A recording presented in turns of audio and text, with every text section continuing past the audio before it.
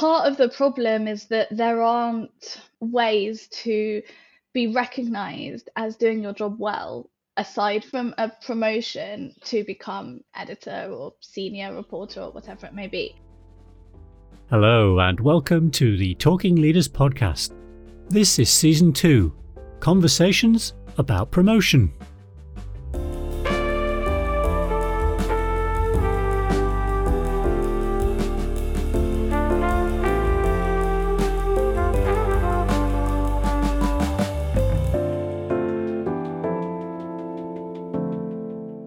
Hello, I'm Paul Gisby.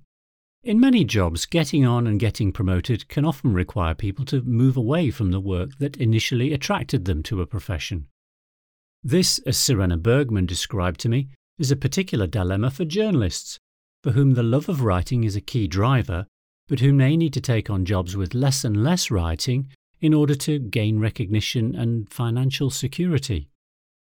Sirena has worked for a number of print and digital media outlets, and so has got plenty of experience of dealing with this tension herself.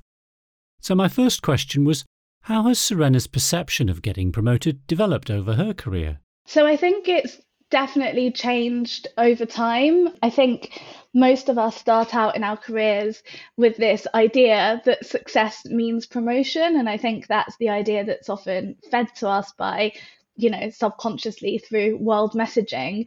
But I think over the years, especially being freelance, I realized that what is typically considered promotion in journalism isn't necessarily what I would consider to be success. And I think in journalism, especially if you're a writer, where the publications that you write for and the stories you write carry more weight in terms of measuring success, both in the industry and on an individual level, definitely for me, and I think for lots of people. So it's interesting because I think lots of people kind of take jobs in journalism with the end goal being to have that freedom to write the stories that you want to write and to be able to write for outlets that you love and respect. So it's kind of an interesting industry in that way, because that's how I think a lot of writers see it, and that's definitely how I've come to see it now. But so you said getting promoted doesn't necessarily fit with what your ambitions might be as a writer. But so what does getting promoted mean? What kind of positions do people get promoted to? So journalism is super interesting as an industry, and I don't know if other industries work this way. It may be, but because it's changed so much in the past few decades, with digital becoming a thing, a lot of the structures that were in place in the past for print don't necessarily translate super well to digital.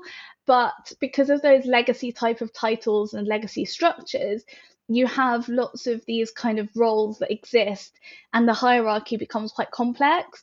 So the typical trajectory, I suppose, would be junior reporter, senior reporter, and then perhaps editor, senior editor, and then that would be kind of an editor within a desk. And then if you are editor of a desk or a section or a publication, that would, I suppose, typically be the end goal, although lots of people also move from being reporters or editors to being correspondent, which is also a senior title, I suppose, typically, which essentially means that you're an expert in your field and you have a lot more freedom to kind of write about those areas.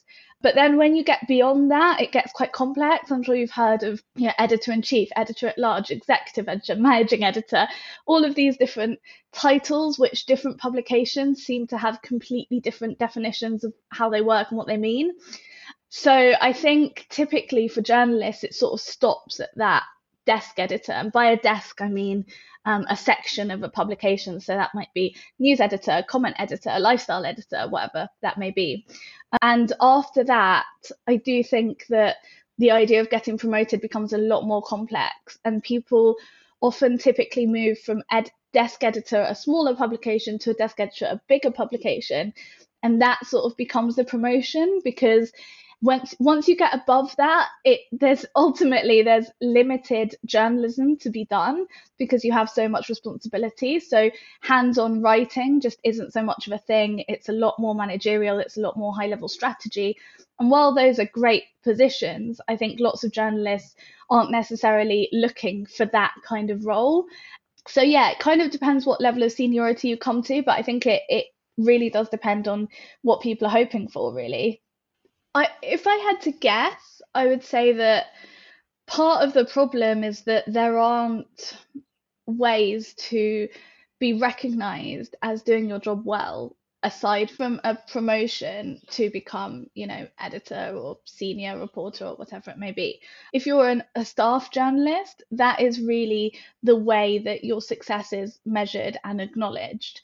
And without that, unless you're a correspondent, like I said, and you're breaking massive stories, it's very hard for someone who's journalist, a reporter somewhere, a writer somewhere, to advance their career. Journalism is also notoriously badly paid. No one becomes a journalist to be rich, but obviously the higher up your job title is, the more money you're making.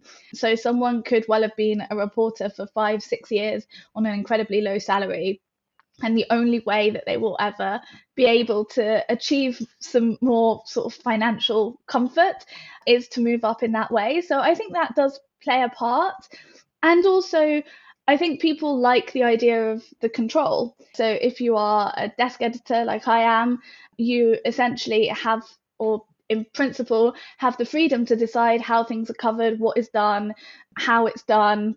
This isn't to say that all journalists come from this perspective, but lots of journalists do, at least if they dig down deep to why they wanted to be journalists, it is out of some sense of public service, although that's often mixed together with narcissism. But it is a sense of wanting to, report on stories that we think are interesting and inform the public. And there is a lot more freedom to be able to execute what your vision is if you do get to the point of being an editor as opposed to being a reporter. So I think that plays a part as well. Right. So there's a mixture of wanting to make a difference and also wanting to actually make your mark and being creative, I guess, in some ways as well. Yeah, and I think although people know to some extent what editors do, I don't think everyone necessarily knows whether they'd be good at it or enjoy it. I've definitely found myself in a similar situation where there are elements of a job that you just don't realize are factors when you're at a lower level. And so I think for lots of journalists, as it must be in lots of other industries, the idea of the promotion is super enticing. And you might know in the back of your mind that it's probably not going to be quite the way you imagine it. But when it comes to doing it, it might take up until that point for someone to recognize that what they enjoy actually isn't being an editor. So I think that factors in as well. Like I said, the seniority comes with a huge amount of responsibility. And what I mean by that is that in journalism, mistakes get made a lot. People are working incredibly fast to super tight deadlines. The pressure is enormous. And if you make any mistake, it's public, which isn't the case in lots of other jobs. And every day, say I'm an editor and I'm publishing 15 stories a day, that's 15 opportunities for massive mistakes to happen. And then they get called out on Twitter, and then it becomes a circus. And this has happened to me many times over my career. Can you talk us through one? Can you talk us through one if you can, Sirena? Okay. Years ago, and this doesn't necessarily relate to promotion, but years ago I wrote an opinion piece. This was when I was freelance, and so I wrote a piece. It was about IVF, about how there was an argument to be made for it not to be available on the NHS based on the idea that being able to conceive should be integral to women's rights is arguably not a very progressive point of view, was my argument. Anyway, I wrote it, I filed it, it went up. I didn't look at it. I didn't have access to any of their traffic data. I couldn't see how well it was doing. The next thing I knew, it blew up, and I went on a few media outlets, like broadcast outlets, to discuss the issue. I think something to highlight here is that this is not an issue that I feel personally super passionately about. It was an opinion, like something you might discuss at the pub and be like, oh, when you looked at it this way, what about this? Definitely not my area of expertise or particular interest, frankly. But it was a provocative opinion, and the amount of vitriol that I received subsequently was unparalleled. I've never had anything like it. It went on for weeks. I had people trying to dox me, trying to put my address on like different forums online, and constant barrage on Twitter, on Instagram, my emails. I had to switch off my phone. It was it was a big deal. And something that's interesting to me is that for my editor, presumably, that was great. It was great publicity, it was great traffic, loads of people were reading the piece. But for me, it had like a huge amount of personal impact that still kind of troubles me to this day. I haven't written a provocative opinion piece since, I don't think. But if it were me as an editor who was commissioning that and it had been massively called out as being hugely problematic and awful, then I would feel that it was my responsibility to address that. And I think those are issues that we deal with all the time. And during the Black Lives Matter movement is another really good example, where lots of editors are white, like me, and we were having to deal with incredibly sensitive stories written often by people who were personally affected by the issues at play. And there was a huge, huge amount of responsibility to not screw this up. And it was really tough. It was really tough to kind of keep your brain focused enough to be able to publish all of this content and make sure that you're not making any mistakes on very, very sensitive issues. So I suppose that's what I mean about mistakes in a long-winded way, and the responsibility around mistakes being incredibly public. And I think that is something that's relatively unique to journalism. I think as an editor, you have to balance a fine line, trusting your reporters, because you don't have the time necessarily or the ability to fact check every single thing that a reporter says in every single story, especially if you're a news editor. News editors, deal with so many stories every day, that you have to be able to trust your reporters, and you should be able to trust them. But when mistakes are made, it's typically the editor who will face the backlash, as is the case in many jobs, I think, but typically not super publicly all over the internet. Yeah, no, that was extreme, and it can't have been easy. Can you think of a time when you felt you were discriminated against for promotion in terms of, I don't know, being a woman, for example? It's a difficult one. I think that definitely there have been instances in my career where my gender has subconsciously impacted people's perception of me. So, for example, when it comes to being an opinionated person, which you kind of have to be if you work in opinion journalism, which I did for a few years on a freelance basis for various different publications, I think that kind of having a strong opinion that you're willing to put forward publicly is perceived in men as something that is very positive. It's kind of confrontational, and it shows that people are confident in their own ideas. Whereas in women, I think it can often translate as being difficult, being argumentative, being too outspoken, too loud. And while those things shouldn't impact people's choices, I think if that is the opinion that predominantly male interviewers or bosses have of you, it can be very difficult to shake. And I think that's definitely something that I've experienced. And I would say instinctively that I think those traits would have been perceived differently if I were a man. And there's definitely a job that I applied for in that field, which I didn't get, which was given to a man with less experience than me, that I believe was in part impacted by subconscious biases due to me being a woman and a young woman.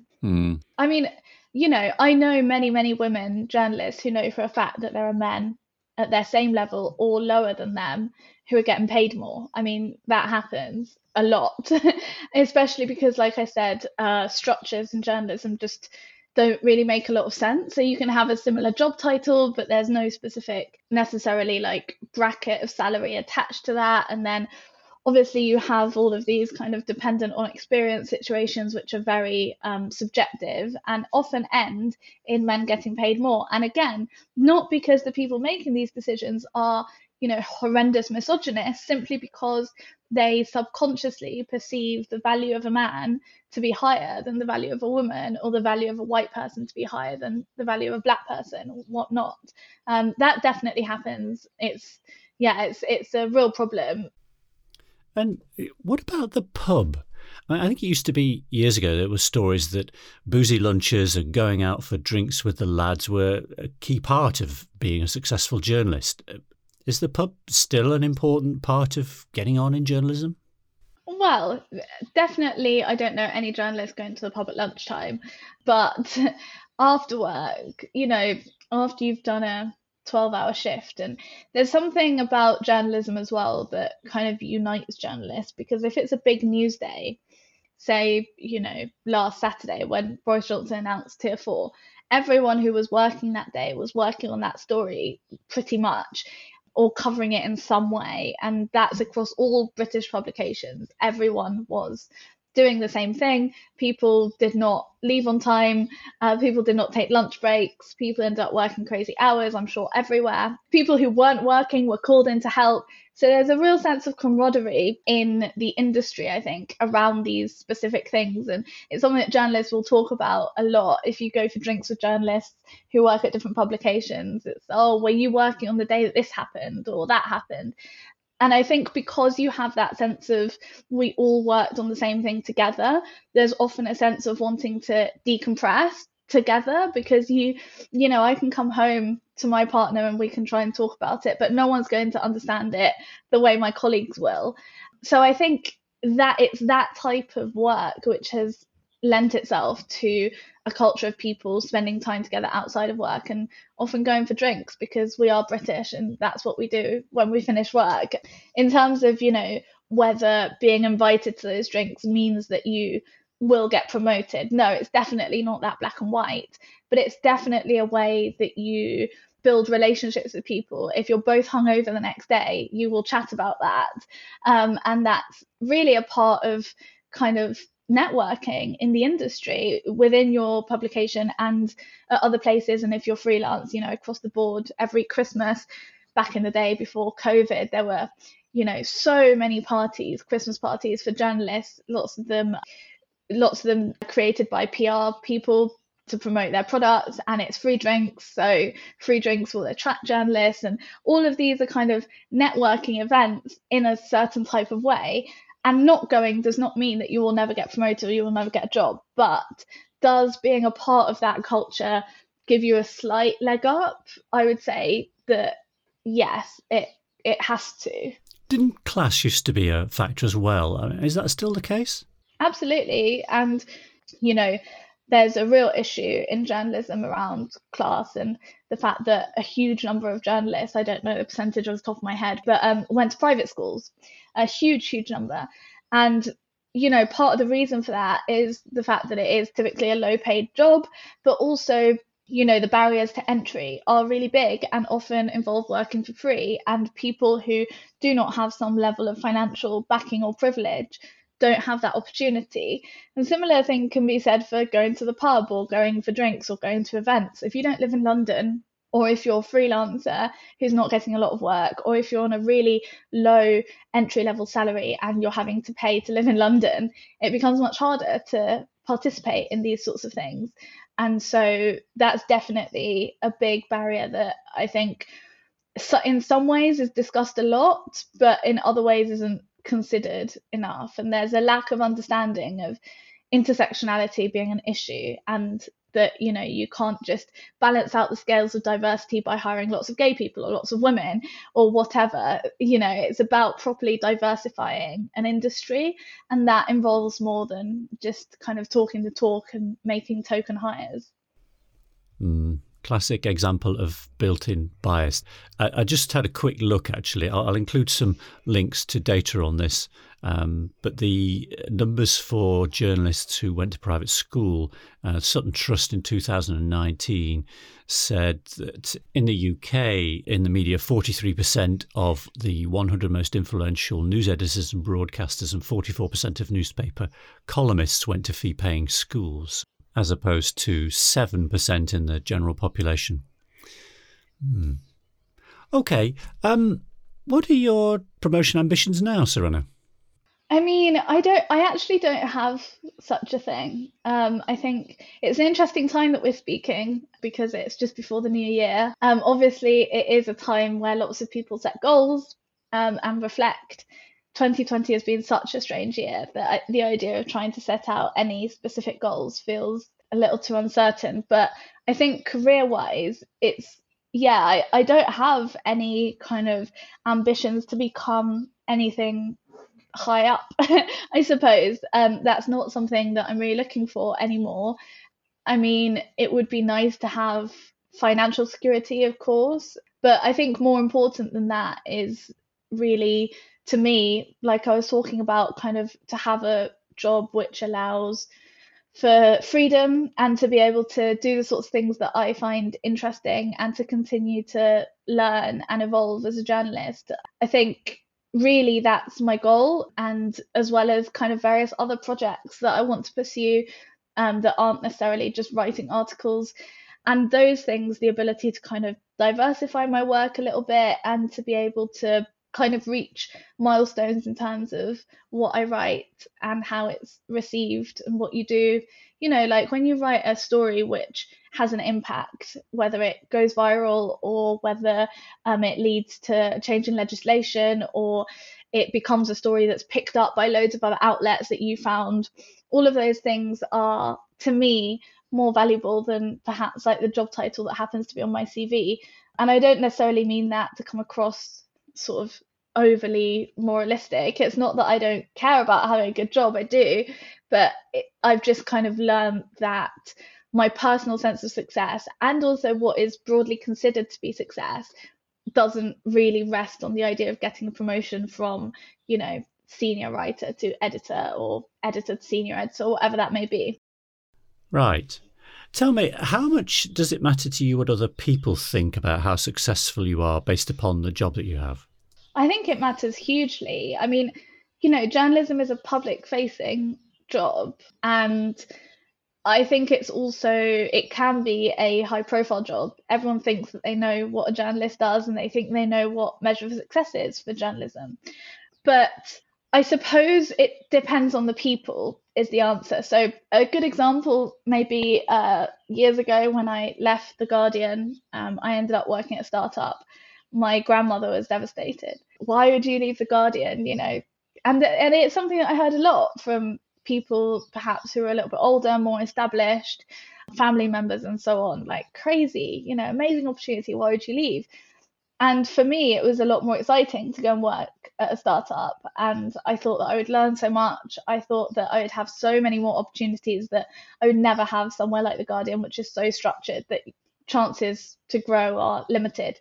But for me, it was a measure of success in my own way. And I also knew that it was pretty cool. It was a cool job to have. And to the people that think the way that I think, that was I guess, more prestigious in a strange kind of way.